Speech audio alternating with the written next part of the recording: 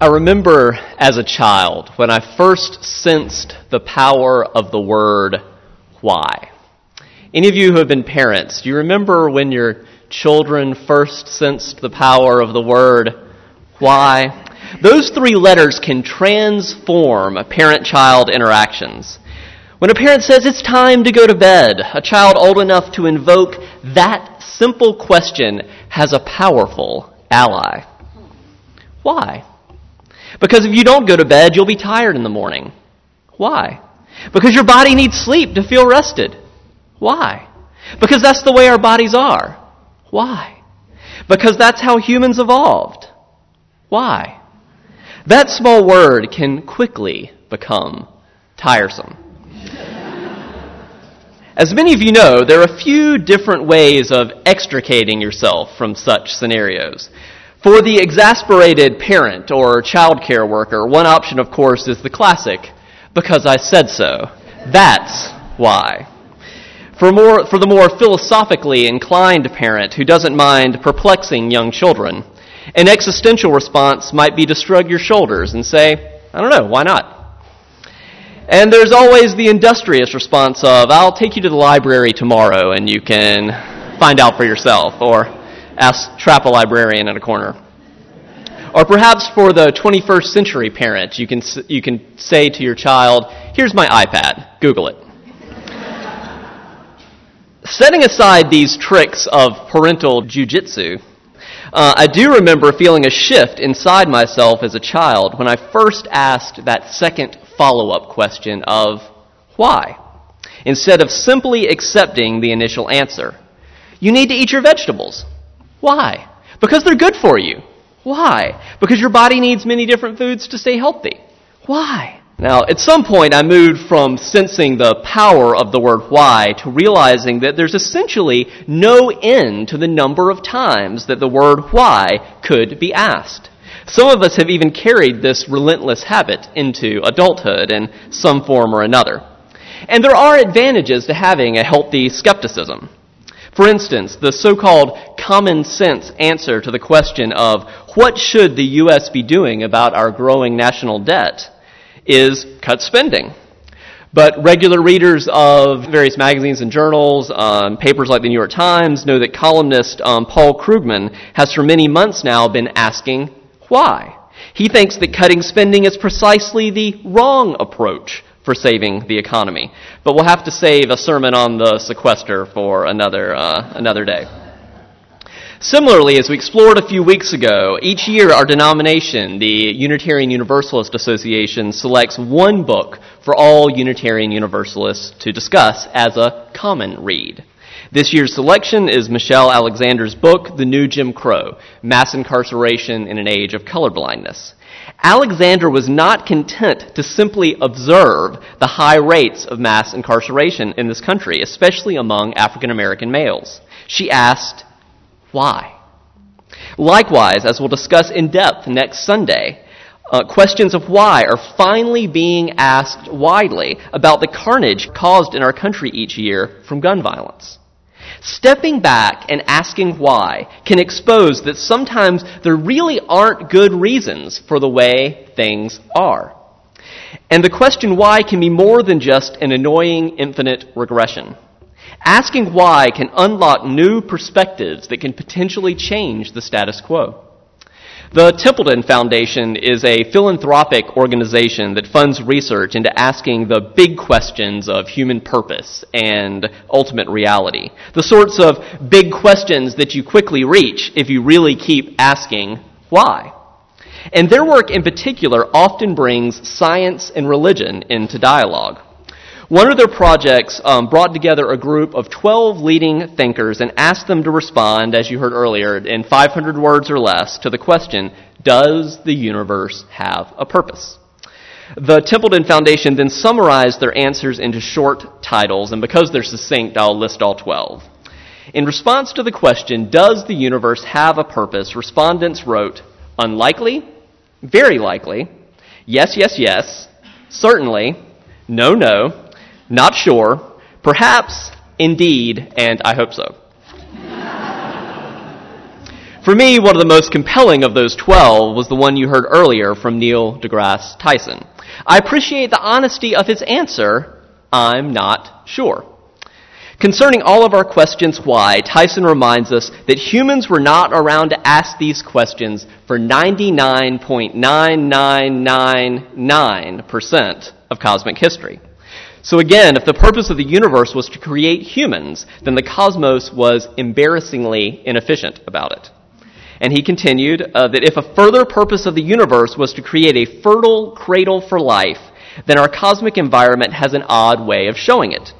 Ecological devastation, volcanoes, climate change, all those reasons you heard earlier, and especially killer asteroids, have left 99.9% of all species extinct that have ever lived here on this planet. Jim Holt, the author of last year's best-selling book, Why Does the World Exist?, spent time reading through the work of philosophers throughout the ages who have wrestled with this question, as well as interviewing contemporary scientists, philosophers, and theologians who continue to ask questions like, does the universe have a purpose, and why is there something rather than nothing? And after all this research, Holt confesses that he reached a much different conclusion than the famous one reached by that early 18th century philosopher Leibniz, who called our universe the best of all possible worlds. In contrast, Holt says that the conclusion he has reached, at least for himself, is that the universe was created by a being who is 100% malevolent, but only 80% effective.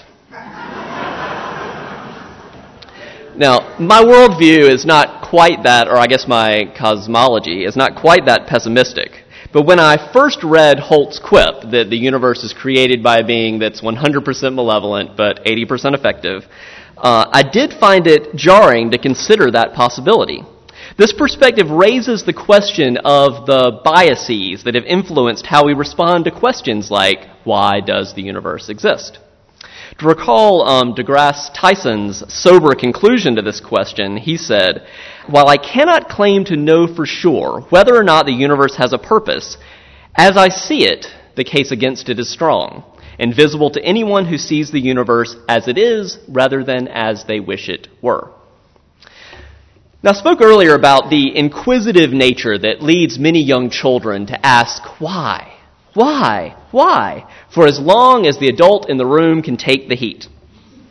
And that question, why, for the most part, is an earnest attempt to investigate the universe as it is. In contrast, Tyson's charge that some of us see the universe as they wish it to be reminds me of the beginning of Christopher Durang's 1980 play, Sister Mary Ignatius Explains It All. Has anybody seen that play? Anybody? All right. Very good. Some intrepid theater goers. In this scene, the adult is asking the infinite series of questions, not the child. Durang, the playwright, describes the protagonist, Sister Mary Ignatius, as dressed in an old-fashioned nun habit and of indeterminate age, though probably anywhere from 45 to a vigorous 65. Her charge, Thomas, is a sweet-faced, obedient boy of 7. He's dressed in a parochial schoolboy's uniform of gray dress pants, white shirt, navy blue tie, navy blue blazer, and she begins, Thomas, who made you? And Thomas says, God made me, sister. Why did God make you?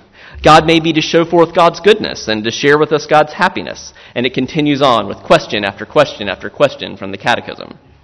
In a much more widely known story, the opening verses of the book of Genesis tell us that in the beginning, God created the heavens and the earth. And the earth was formless and empty. Darkness was over the surface of the deep, and the Spirit of God was hovering over the waters. And God said, let there be light, and there was light.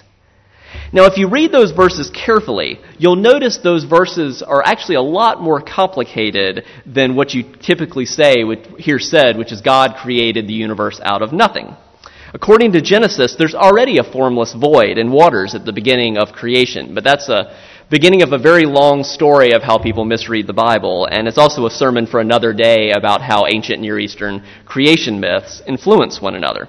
But my point is that stories such as God made me to show forth God's goodness and to share with us God's happiness, or in the beginning God created heaven and the earth, these stories which have been so ubiquitous in human history, they can profoundly affect our ability to objectively respond to questions like, why does the universe exist, and does the universe have a purpose?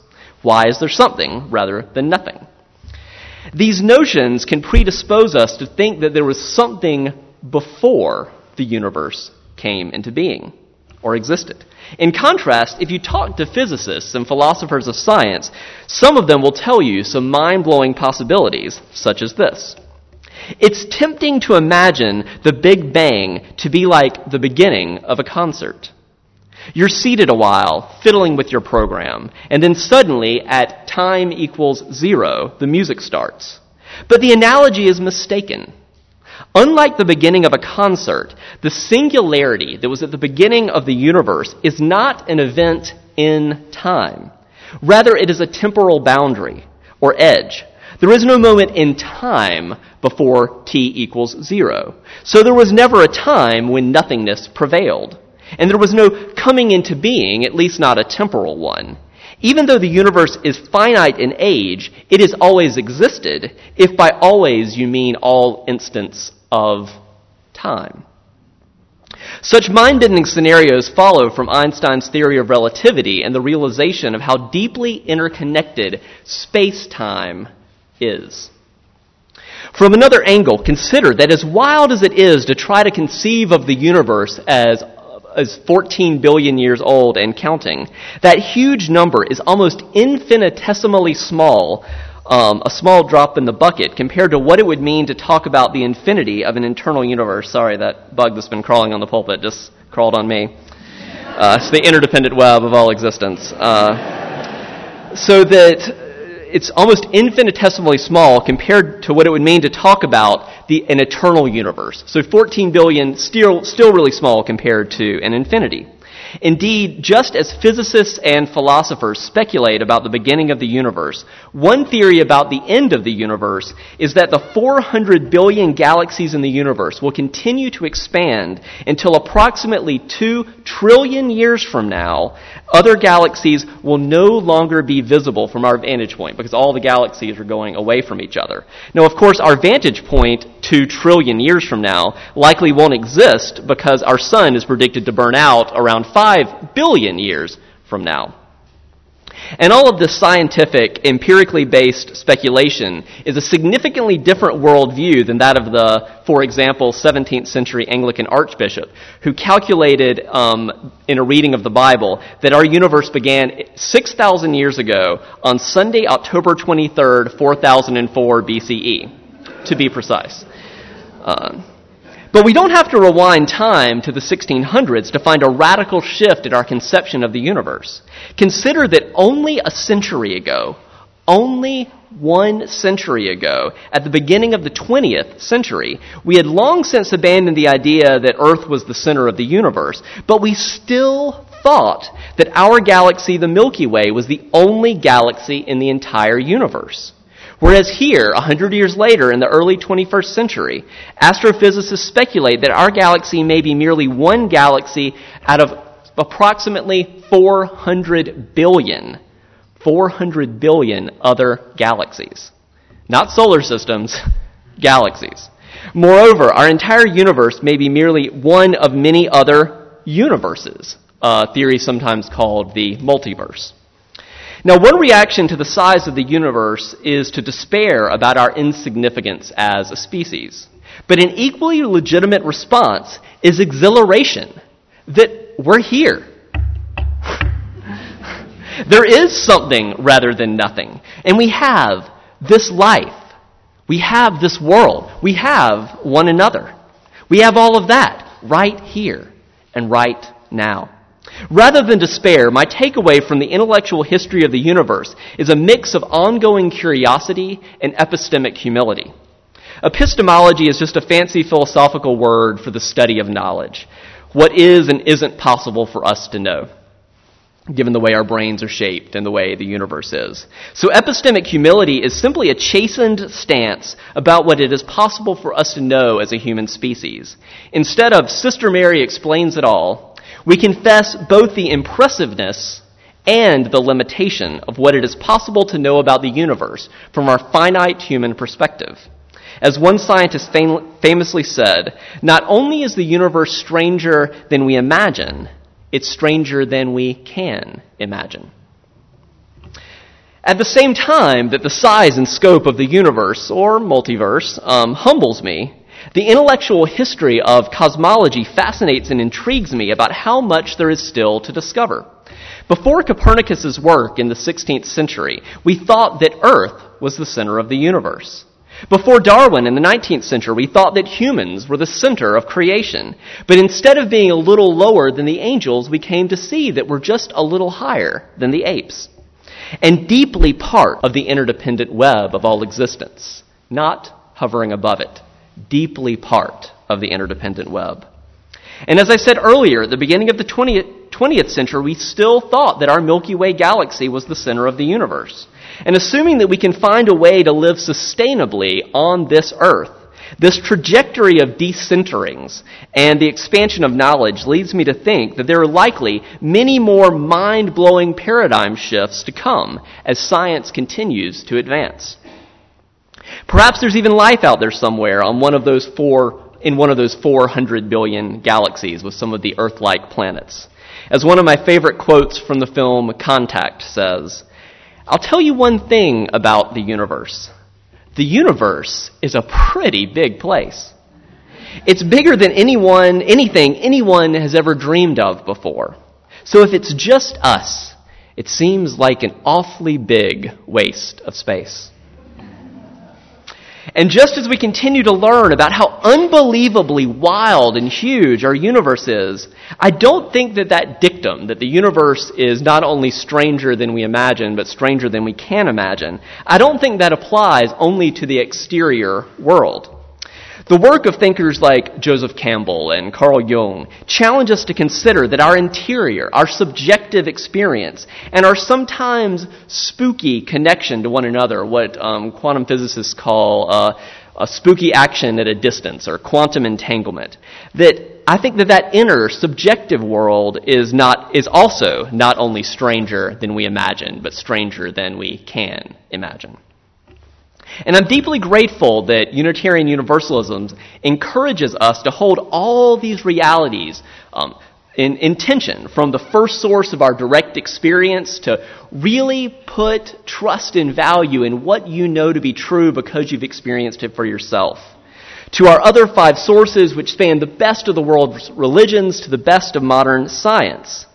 And that as we together as a movement seek to experiment with and explore where our UU principles and sources can lead us, both out there in the universe and in here in our deepest self, I want to leave you with this quote from one of my favorite philosophers, Ludwig Wittgenstein, who said, "Don't think, but look and see." That's hard for UUs to hear. Don't think. We like to think.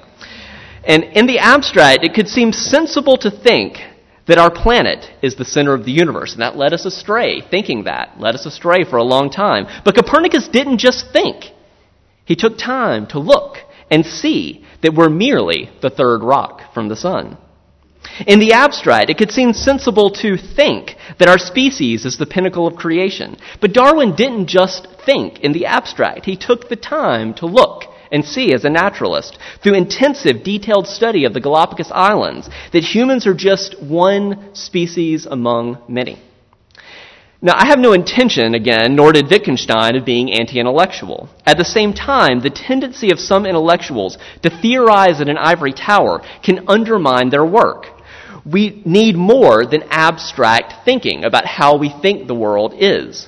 We need to look and see. To look and see what happens when our ideas about the world are tested in the crucible of reality. For example, in the abstract, as strange as it may sound to say so, it makes more sense, at least to me, to think that there would be nothing instead of something. Because nothing is a much simpler explanation than something. But as powerful as Occam's razor is, the logical rule that the simplest explanation is probably the correct one, the universe isn't simple. It's exceedingly, hyperbolically, unbelievably wild, huge, and complex. I mean, symbol would be one element, right? But look at the periodic table, and we keep adding things to it. That's not simple. Not only is the universe stranger than we imagine, it's stranger than we can imagine. How amazing that we're here and conscious of this fragile existence. How incredible that there is something instead of nothing. How amazing that our entire solar system is merely on the edge of the humongous spiral galaxy known as the Milky Way, that itself is merely one of perhaps 400 billion galaxies in the universe, or multiverse. And that's only what we know now here in the early 21st century. Who knows what more we may discover about ourselves, this world, and one another. The sermon began with a reading from Neil deGrasse Tyson. Another much briefer quote attributed to him says, "I'm driven by two main philosophies. Know more today about the world than I knew yesterday, and lessen the suffering of others." You'd be surprised how far that gets you. That philosophy is not a bad starting point for figuring out how to live as responsible, engaged citizens of this far-flung planet in our 14-billion-year-old universe.